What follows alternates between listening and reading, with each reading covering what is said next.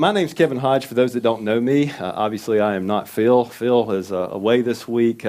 Think of everybody that comes here periodically. You know that we try to give Phil a couple of weeks off from preaching about every couple of months, and just so he can focus on other ministry things. If you've talked to him, his calendar is always so full and so many demands on him. And so if we can take the teaching piece off of him periodically, we love to do that. Unfortunately, we all love to hear Phil. And when he's not here, I know it can be a little disappointing. Kind of like Mike said, you can get parking in the front row when he's not here. But no, we're thankful that you all are here, and we're thankful that you allow him to do that. That just it means a lot to us, and so we just appreciate that so much. Before I start, I do want to recognize my mom and dad are here. They're sitting back here. Yeah, that's right. They've been here before, but I don't think they've ever been here when I've taught. So, so glad to have them here. They've been married 53 years. So 53 years, and that's just a huge testimony to me and my brother and our families, and just love them dearly. And it's funny sitting there seeing them with their smiling faces. It reminds me when I used to sing solos as a kid in the church choir. I did sing solos, Jared, and and they were good. They were really good. Right, Mom? They were good. That's right. You can't argue with a mom. That's right. But no, I would sing that solo. I'd be like 9 or 10. I'd look out there and make sure I did okay. They'd give me the thumbs up and the I love you sign and always encourage me. And I was like, I did good. And then the times I got up there and made faces at the people sitting next to me, I'd get the look from them. It's kind of like, hey, Chris Kirkland, can I go home with you tonight? But no, they're wonderful encouragement. So I'm just glad that they're here this morning. And so if you get a chance to say hi to them on the way out, you can. And Linda, you can blame them because they're the reason I'm here on this earth. That's right. You do. All righty. And it's already been said a couple of times this morning. Last week was just so amazing. It was just so amazing. I was doing security last week, walking around, had the live stream going on my phone, and it was all I could do to stay contained and not jump up and down. For a CPA, it's hard to show emotion, so I'm kind of like, whoo, just doing little things as I was walking around. But it was just that's right. But it was just amazing, and it just reminds me of what God is doing here at our church and how He's responding to praying, and that is what I'm going to kind of take today and kind of go into some scripture with to just really encourage us and challenge us, and ultimately at the end of the day, I want us, as God leads, to be able to walk out of this door praising Him more for what He's doing and what He's going to do. So I pray that that's our goal and what we'll get to as we work through this today. So anyway, let's start. So 1857, a guy by the name of Jeremiah Lanphier, he was a businessman in New York, and he had left the business world and went to work for the North Dutch Church, Reformed Church there in New York City. And he was out evangelizing, he was trying to reach people, and he was having a very difficult time doing it. And so he felt like God had led him to start a prayer time. And he tried to gear it towards the businessmen at that time because they would work throughout the day, but they would have their lunch hour from 12 to 1. And so basically he carved out a 12 to 1 period at their church, and he sent out all the information, pamphlets, whatever, and invited people to come pray.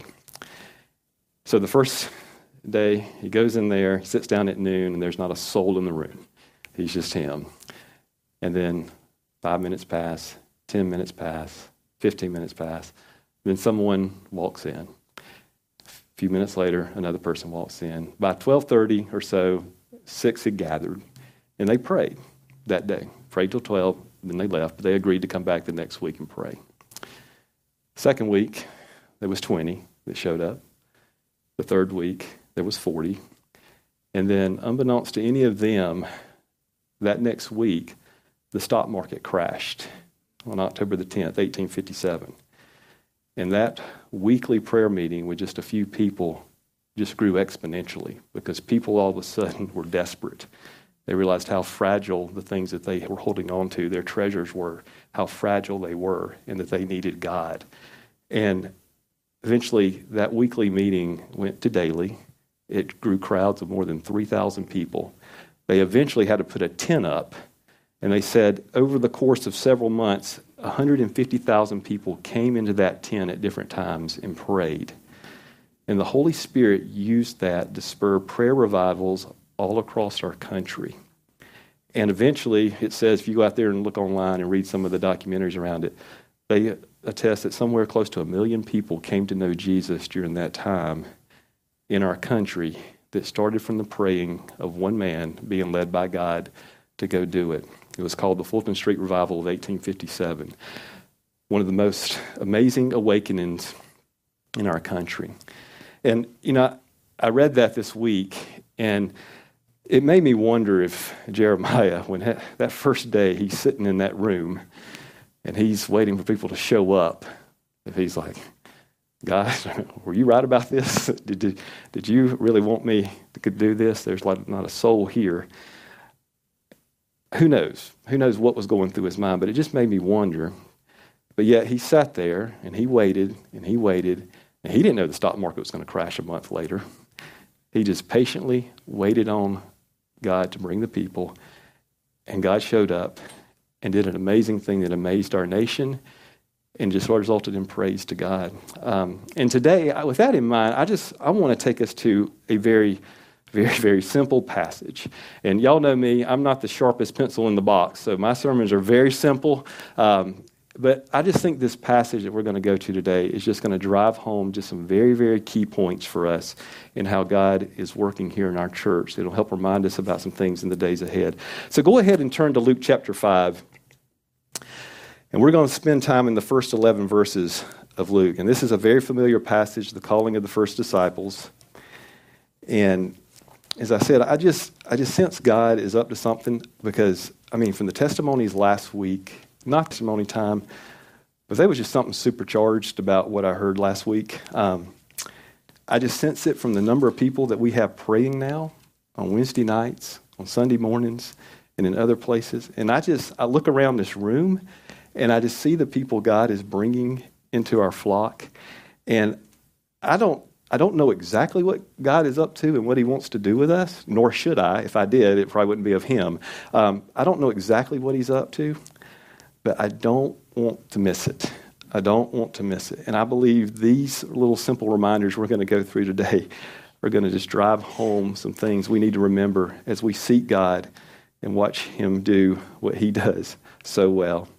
So I'm going to be reading from the NIV, the 1984 version. If you'll need to pull out your Bibles and your iPads and stuff. I'm not going to have the scripture on the screen. If we reference other scriptures, I will have that.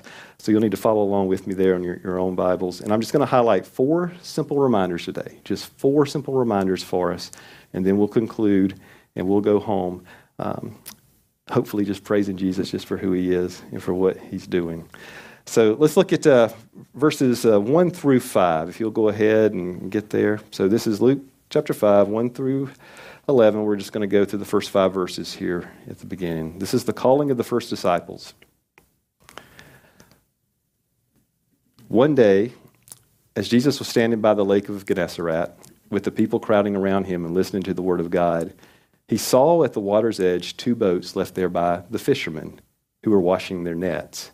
He got into one of the boats, the one belonging to Simon. This is also Peter. You'll hear me refer to him, Peter and Simon, interchangeably.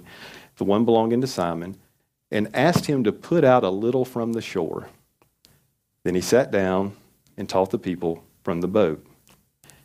When he had finished speaking in front of this huge crowd, he said to Simon, "Put out into deep water and let down the nets for a catch." And let's pause right there. So, Lake of Gennesaret, you may not have heard of that particular term. Luke is the only one that refers to this body as the Lake of Gennesaret. And let me make sure I got a little crazy there. Okay, there we go. So that's also referred to as the Sea of Galilee. So I wanted to connect that for you. So the Sea of Galilee is where Jesus performed so many miracles. Luke refers to the Sea of Galilee as the Lake of Gennesaret. And Gennesaret is that little town right there in the northwest corner of the Sea of Galilee. So they refer to it Lake of Gennesaret, Sea of Galilee. Some even refer to it as the Sea of Tiberias. A lot of those with the Roman influence will refer to it as the Sea of Tiberias or Lake of Tiberias because Tiberias was essentially the Roman emperor at that time and who that city was named after. So multiple names for it. So I just want to make sure everyone knew when we say Lake of Gennesaret, that is where this is actually taking place. Now, go down to verse 4, and that's where I want us to pick up. So when he had finished speaking, he said to Simon, "Put out into deep water and let down the nets for a catch." Now, notice, put out into deep water. This is not a suggestion. Hey, if you think about it, go flop your net out there. This is put. This is a command from Jesus. Put out into deep water and let down your nets. This is a command, but not only is it a command, but it's a command with a promise. Put out into deep water and let down the nets for a catch. Now, I don't know what those fishermen thought a catch was going to be, but Jesus commanded them, hey, you're going to catch. Put your nets out into the deep water, and there's going to be a catch. Now, I'm not a fisherman. Yep, I think my dad probably took me to fish. We fished once or twice, I guess, growing up, and if we caught a brim, whoo, big day, for us. So I don't know a lot about this stuff, but what I understand is they fished during the evenings back at that time, all night long. And they did it at night because the fish were more active at night. In the daytime, the top of the water would be hot, so the fish go low. At nighttime, they come up. Also, their nets, because they fish with nets, the nets couldn't be seen as well at nighttime. So they'd throw those out to catch the fish. And the disciples obviously could avoid the hot sun there in Israel. So they had been going at it all night long with no results. And they're over there cleaning their nets. They're listening to Jesus teach the crowd. They probably have stopped and listened to him teach the crowd.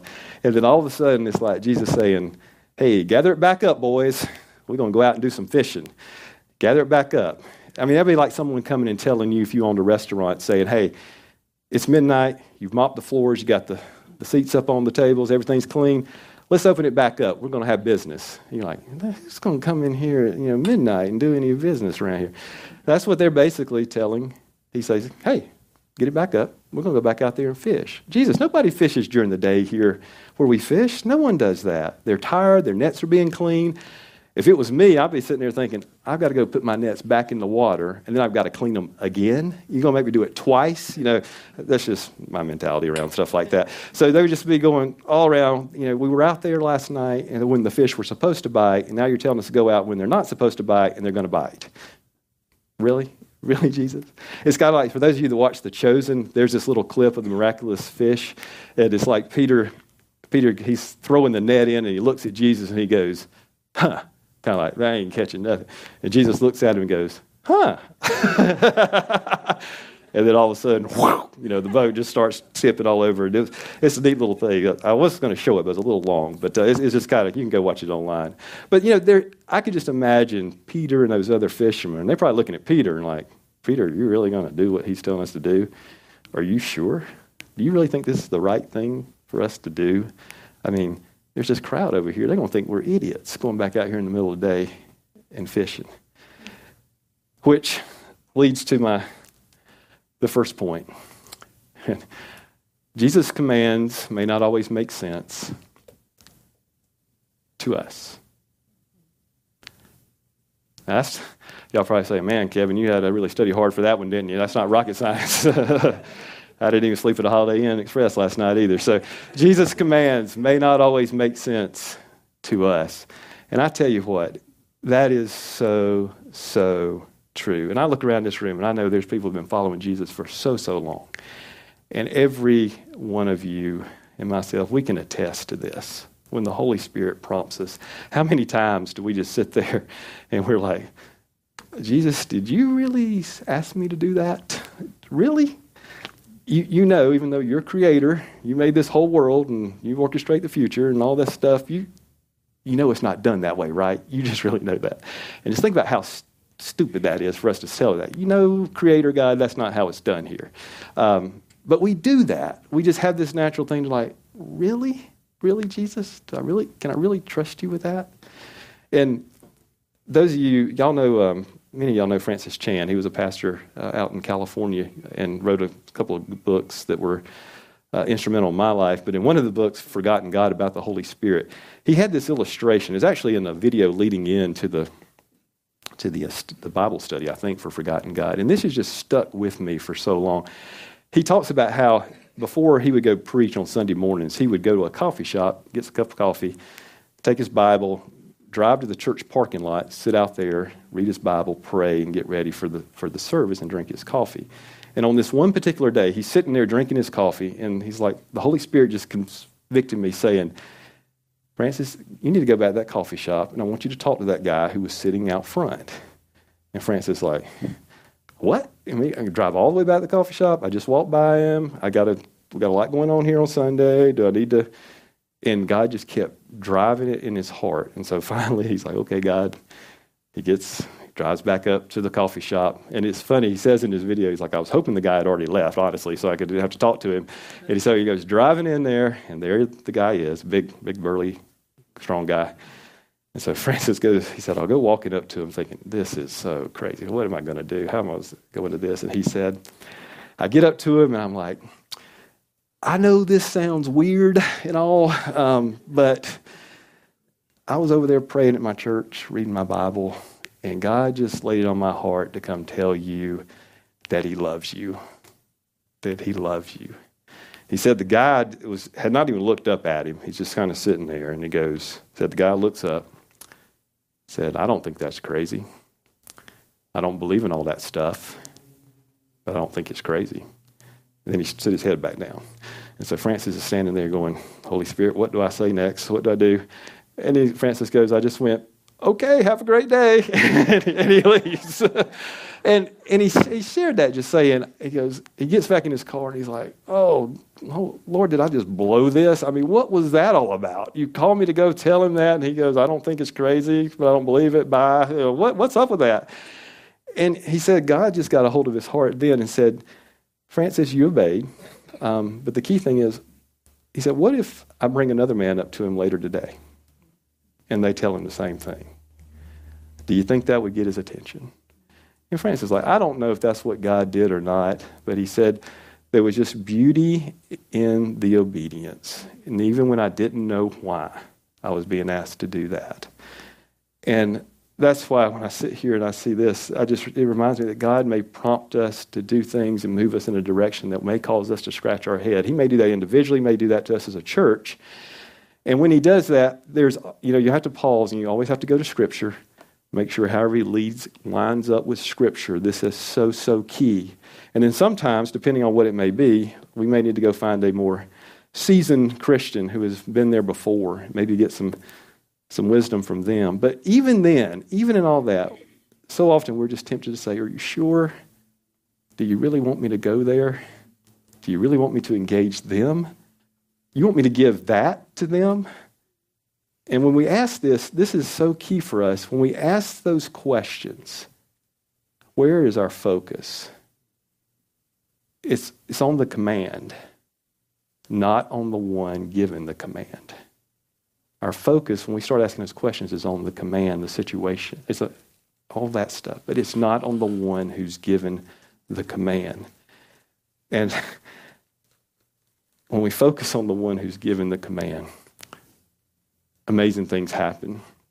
So point number 2, whatever the command, put your focus on Jesus. Whatever the command, put your focus on Jesus. Again, just a simple reminder. And that's why I love how Simon answers. Master, we've worked hard all night and haven't caught anything, but because you say so, I will let down the nets. Some versions say, but at your word, I will let down the nets. And Peter, he often got a bad rap at times on some of the stuff he did. But he got it right this time. He obeyed what God told him to do, what Jesus told him to do. And again, don't forget, everyone around there is watching him. They're watching him go out. There's a big crowd there that just watched Jesus teach. They're probably thinking he's lost it. I can't believe he's going out there doing it. He has no idea how it's going to turn out. We have the benefit of seeing that there was a lot of fish that were eventually caught. Peter doesn't know that's going to happen. And he could have focused on what everyone else was thinking, how crazy it was, but he chose to focus on Jesus. He focused on the giver of the command and not the command. And whoa my, what a reminder, what a huge reminder for us when we pull out God's word and we start reading through it and we see the commands of Jesus and what he tells us to do. And I tell you, if we really got in his word and took seriously what he says to do, oh my goodness, what God could do with us, what he could do with us. And if we could just approach God's words with that same thought, but because you say so, I don't understand, you told me to do all this, I don't understand it, but because you say so, I will. That is huge. That is huge. Let's just do a couple of examples together, because these are things that I struggle with. Sermon on the Mount. Jesus says, you have heard that it was said, love your neighbor and hate your enemy. But I tell you, love your enemies and pray for those who persecute you, that you may be sons of your Father in heaven. He causes his sun to rise on the evil and the good and sends rain on the righteous and the unrighteous. You see those verses, and we all can say, that is hard. That is hard to do. Jesus, you want me to, my enemy, the one that's done all these bad things to me, not only you want me to love them, you want me to pray for them, pray your blessings upon them, pray for success for them. You want me to do that for them? And just me saying that, my focus is on the command.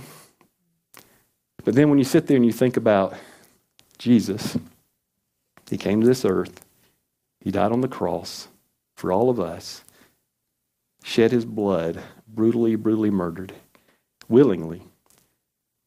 God raised him from the grave 3 days later so that we can have the hope of eternal life if we put our faith and trust in Jesus. The Bible says that if you confess with your mouth Jesus is Lord and believe in your heart that God raised him from the dead, you will be saved. He did that for us, gives us the hope of eternal life, and one day we can be with him in heaven. When we start focusing on that Jesus who did all of that for us, it changes our perspective. And I think a lot of times we have this thought out here of that God is out there and we make mistakes and he's just like hacking us down. But it's like Jesus is kind of like the mother and the father that are sitting there with their son or daughter that comes, they're trying to teach them to walk. They're taking a few steps and then they hit the ground, and the mother or father goes there and picks them up and dusts them off a little bit and hugs them.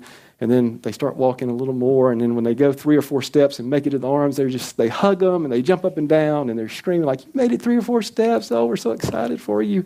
We love you so much. You did so well. And that's kind of like Jesus. We go out there and we try to follow him and we make a mistake. And then he comes and he picks us up and he dusts us off, wipes the tears off, says, hey, keep coming. Keep coming. Keep coming towards me. And then we were successful and obey him in something. And he's so happy and he hugs us. And then he scoots back a little further. Okay, you obey me in that section. Let's stretch your faith a little more. Stretch your faith a little more.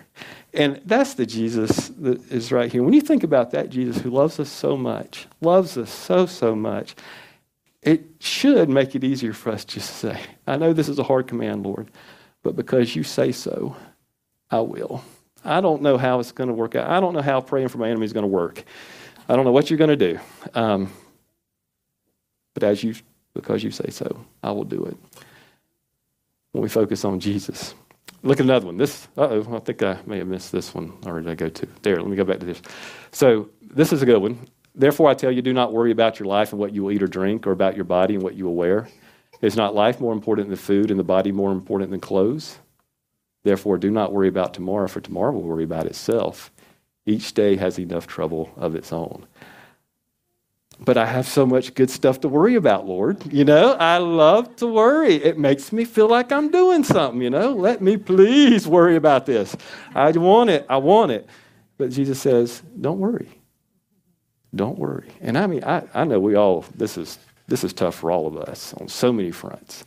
Don't worry. And then when I think, this is Jesus who's in control. He rose from the grave. Why should I worry when I'm serving the Creator who can change the whole situation? I'll just be transparent and give you a situation in my life years ago at work where me and another leader were butting heads on something.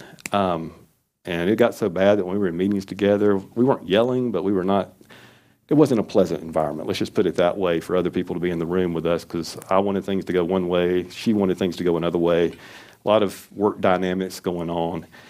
And I don't know where it was. I don't know what I was doing, but at some point, God kind of knocks on my head and says, hey, bozo, you need to go apologize to her. You need to go apologize because as a follower of me, that's just not how you need to be acting. That's the that's the look that I give when I realize God's right and I'm wrong. Okay. So I go traveling back into work and I go up to her office, and not as bad as Francis Chan, like, this is going to be really weird. I just went in there and I said, I have just been acting horrible. And I'm a believer. And what was bad, she was a believer too. And I said, we're both believers, and how we're acting is just not good. And I just wanted to apologize for my actions. And I'm not going to do that anymore. We'll work together. We'll figure this thing out. And I'll tell you what, when I left the room, obviously it wasn't all settled. There was still things that had to be worked out. But I remember driving to lunch that day, and there was just this peace over me. It's only a few times in my life have I had this reassuring peace that, yeah, Kevin, you did what I asked you to do. And I still remember that right as I'm standing here. I can still remember the feeling just driving away that day thinking that. And just like, Lord, I didn't like doing that, didn't want to go do that. But that was the right thing to do, and thank you for leading me to do that. And not that I get it right all the time. That's just one time. I've got enough examples of how I mess things up. But I just remember that. And it just reminds me that pleasing Jesus is the goal. Pleasing him is the goal. And when that consumes us, we can't help but say, but because you say so, I will. So Peter obeys. He throws it out there. And then let's pick up in verse 6 and go all the way down to 10. When they had done so, they caught such a large number of fish that their nets began to break. So they signaled their partners in the other boat to come and help them. And they came and filled both boats so full they began to sink. When Simon Peter saw this, he fell at Jesus' knees and said, "Go away from me, Lord, I am a sinful man." For he and all his companions were astonished at the catch of the fish they had taken. They had a new definition of what Jesus' term catch meant. They were astonished at the catch of fish they had taken. And so were James and John, the sons of Zebedee, Simon's partners. Then Jesus said to Simon, "Don't be afraid. From now on, you will catch men." Our third point, Jesus can do amazing things through our obedience. Jesus can do amazing things through our obedience. Now, can you imagine this scene? I mean, fish flopping all over the place, boats sinking, these professional fishermen going around trying to get the water out. I mean, high energy, I can imagine just the chaos. And then there in the middle of all of that, somewhere on a boat, there's Jesus sitting, fish coming all over the place, and there's Peter, and he gets on his knees, and he says, "Oh, Lord, I am a sinful man." It makes me wonder if God, in his humor, as Peter's down praying, if he has a couple fish just kind of plop on his head while he's praying. "Told you you'd get a catch." Just kind of, I don't know. Don't email me about that. I'm just thinking that may be, just makes you wonder. But, they're so overwhelmed and astonished about what had just happened. Oh, my goodness. And it just reminds us that when we obey and trust Jesus, then what he can do in us and through us and around us, it has no limits. It has no limits. But I want to pause just for a second because we know, those of us who have been following Jesus for a long time, we know every act of obedience is not going to lead to a miraculous catch of fish. Sometimes, like Francis Chan, God calls us to do something, and we're like, what was that? It may just be to test our faith. Sometimes God may just be doing something to get rid of an idol in our life, calling us to do something for that little cut he needs to do to get something out of there that doesn't need to be there. But God could be doing something big, and we just not see it. John Piper had this quote one time. He said, "God is always working, so he's probably doing 1,000 things around us, and we may see one or two. He's always doing a bunch of stuff around us, and we may just see of one or two things if he's doing." Jesus can do amazing things, though, and he does amazing things. He can do amazing things, And he does. And I think about what he's doing right here in Life Point. And I don't get to talk to everybody here that I'm talking to this morning. And some of you I know better than others. But when I just sit there and hear some of the testimonies of how God has been leading you and how you've been saying, yes, Lord, because you say so, I will.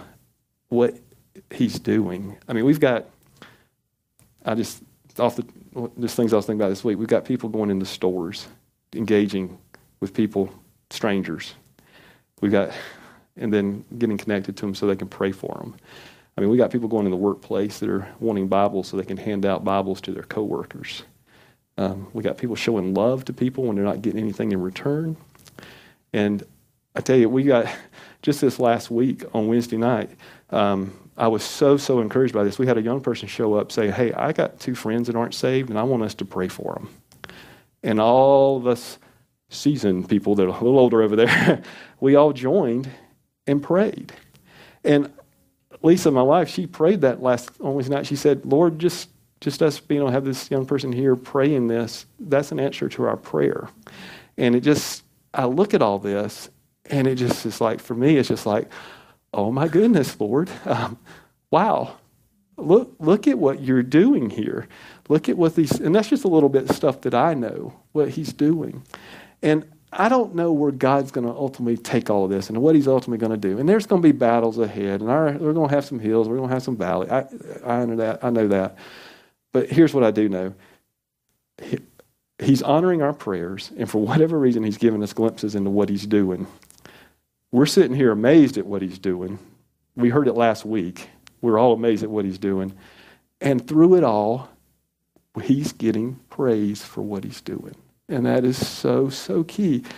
He's good. He can do these things. He's always doing stuff. And when he opens our eyes to what he's doing, oh my goodness, God, you are great.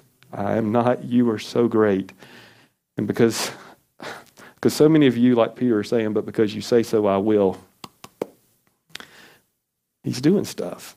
And it just makes you want it more and more and more. You want to taste him more and more and more. You want to see him more and more and more. Which then goes to verse 11. And this is going to be our last point. So they pulled their boats up on shore, left everything, and followed him. They pulled their boats up on shore, left everything, and followed him. They wanted more of what they just saw. Number 4, our faith will grow as we see him work. Our faith will grow as we see him work. If you look at the passages in Matthew and Mark that most scholars believe parallel this one, Jesus' command was to follow me there at the end. Obviously, it's implied here because they left everything and followed him. But notice the difference in verse 11 from verse 5. In verse 5, Peter basically says, hey, but we fished all night and caught nothing. Has one of those, hey, Lord, really? You want us to do this? There's none of that here. No, who will take care of our family? No, who will run our fishing business? And, really this request here in verse 11, 10, and 11 is actually crazier than the first one he gave them. And there's no, at least not recorded, that they questioned it whatsoever. Because what happened from verse 5 to verse 11, yes, there was a ton of fish that showed up. But what they saw, they experienced Jesus. They experienced Jesus and what he can do. They experienced it. And all of a sudden, this Lord, this Savior that we have, he can take care of my family. I'm not going to worry about that. He's going to take care of my business. Obviously, they had probably had enough fish to cover the business for quite some time. That wasn't going to be an issue. Even if their nets were broke, they'd go sell some fish and get some new nets. So he was going to just take care of all that. And they knew that Jesus could easily take care of them. And so their faith in Jesus just went through the roof. And so will our faith when we experience him through obedience. The more we see him work, the more we'll trust him. But later on, Jesus told the disciples what it really, really meant to follow him. This was just the beginning for them. And he said, then he called the crowd to him along with his disciples and said, if anyone would come after me, he must deny himself, take up his cross, and follow me. For whoever wants to save his life will lose it, but whoever loses his life for me and for the gospel will save it. You know, when you look at, if any of y'all read Fox's Book of Martyrs, it goes through all the Christian martyrs for, I don't know, from the beginning all the way, Jesus' time, all the way till, I don't know, the 18 or 1900s. I can't remember where it ends, but it starts off with what happened to these disciples. James was the first disciple to die a martyr's death. He was beheaded. It also says that his accuser actually came to Christ and wanted to go with James to be beheaded because he didn't want James to go along. Peter, we know, was crucified upside down because he didn't want to be crucified the same way Jesus was. Andrew was crucified, St. Andrew's cross. He was on the cross that was like this. And then John, had to spend all that time in Patmos isolated. Though he didn't die a violent death, he was actually cast in a cauldron of burning oil at some point and miraculously survived that. So these guys, they loved Jesus so much, and their faith continually increased in him so much that they willingly laid their lives down for him. And we're still talking about it today, what they did. But think about what happened to them from this Luke 5 moment where they followed him to their end. Think about what they experienced. Think about what these guys experienced. If you were just to take our Bible right now, and you were just to go, we had time to kind of go through all the remaining chapters of Luke, you'd see they saw him. If you just really think about it, it just kind of blows you away. They saw a leper immediately healed before their eyes, a paralytic drop down to a ceiling and then walks out. The greatest sermon of all time, Sermon on the Mount, Sermon on the Plain. A centurion servant healed just from a distance by Jesus speaking the words. A widow's son being raised from the grave. The calming of the storm. This crazy demon-possessed man that Jesus basically cast the demons out, and they saw 2,000 pigs go flying down a hill. 5,000 fed with just a little fish and bread. The transfiguration. 3 of them saw the transfiguration, Moses and Elijah. Oh my goodness. And on and on and on. And ultimately, a Savior die, then miraculously raised from the grave, and then getting the gift of the Holy Spirit there at Pentecost. Can you imagine? Can you imagine? They lived, as their faith grew, they experienced life following Jesus. They experienced life. By losing their life, they experienced real life. By losing their life, they experienced real life. And it all started with that one thing way back here in Luke chapter 5. But because you say so, I will. Here's fish. I'm going to follow you, Jesus, wherever you go. I'm going to follow you. It's amazing. It's amazing what God did through those men, and it's amazing what he can do with those that truly seek him.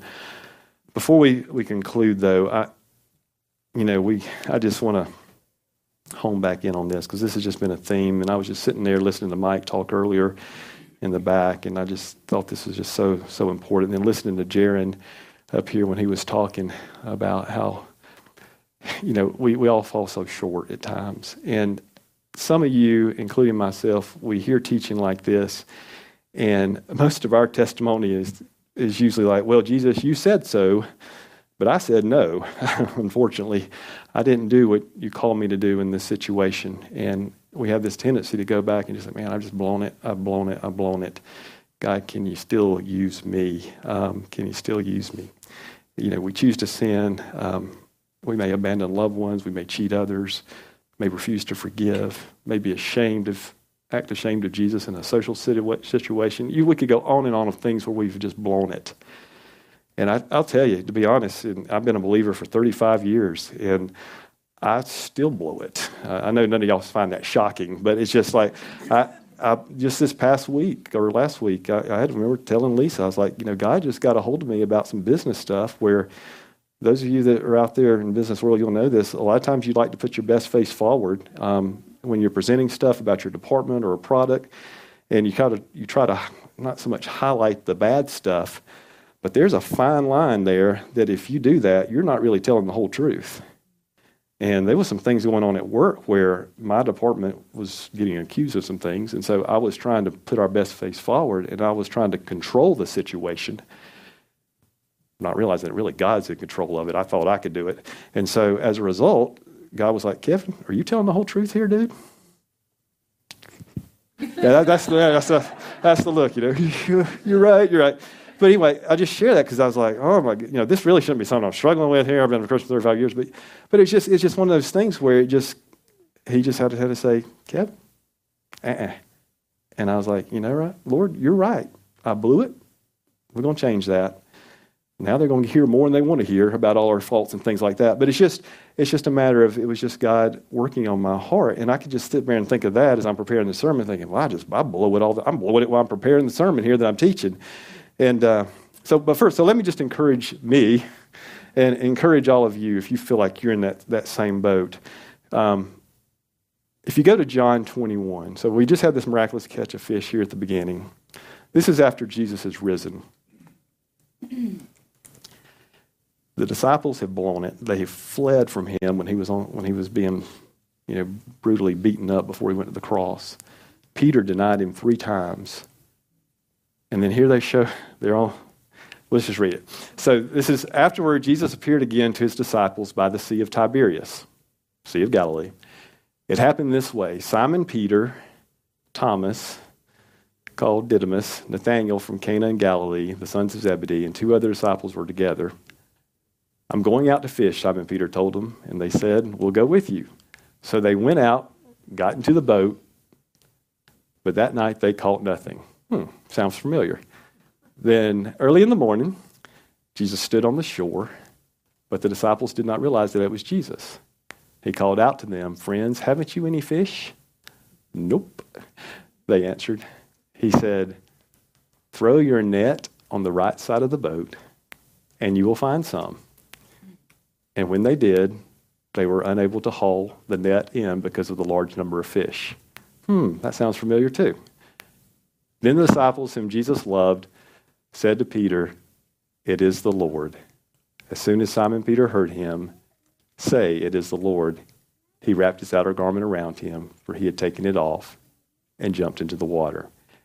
And he goes over there. Jesus got fish, prepares breakfast for him, and he basically reinstates Peter. Do you love me? Feed my sheep. Do you love me? Feed my lambs. Do you love me? Take care of my sheep. And I just thought that was so beautiful that though they had failed, Jesus took them back to the beginning when he said, follow me. Remember all them fish? Remember the command I gave you then? Here's these fish again. That command is still true and for you today. I forgive you. I'm reinstating you. You're going to do great things for the kingdom. And they did. They did. Peter blew it. They all blew it. But because there's forgiveness through Jesus, Peter was still worthy for the mission. And despite of our failures and all these opportunities we've blown, it reminds us to go back and focus on Jesus, not our junk, all our mistakes. Focus on Jesus, the one who loves you, forgives you, and can restore you. The one who takes the broken and makes us mighty warriors. The one who takes the broken and makes us mighty warriors. And if that is you, if you feel like, man, I've just blown it so much, come back. Come back. He can restore you. He can restore you. Zechariah 1:3, return to me, declares the Lord Almighty, and I will return to you. Return to me, declares the Lord Almighty, and I'll return to you. So in summary, Jesus' commands may not always make sense to us. Whatever the command, put your focus on Jesus. Jesus can do amazing things through our obedience, and our faith will grow as we see him work. About a month ago, Phil reminded us in a sermon, which was just so good, and I just appreciate his transparency and just saying it like it is. Essentially, he just reminded us that the church has lost its way. We have lost the church. The big C has lost its way. And he reminded us of God's promise to the Israelites, and those verses we quote so often, and they're so true. If my people who are called by my name will humble themselves and pray and seek my face and turn from their wicked ways, then will I hear from heaven, will forgive their sin, and will heal their land. And when you think about those words, seek my face. And I know there are so many in this room. You're on your knees constantly seeking his face. Personally, you're seeking his face on behalf of our church. And we're just saying, God, what do you desire for us? Where do you want us to go? What do you desire for me personally? What do you desire collectively? What is it? And just imagine what God could do with me and you, us, Life Point, is as we truly sought him, we always responded, but because you say so, Lord, I will. Because you say so, I will. Could you imagine what he could do if that was truly our heart's desire? Look at what he did through the obedience of one man in New York City to pray. Imagine what he could do with us. However he leads you, me, however he leads our church here in the days ahead, my prayer, and I hope your prayer will be as well, may we be a church that answers, yes, Lord, because you say so, I will. Because you say so, I will. Let's pray.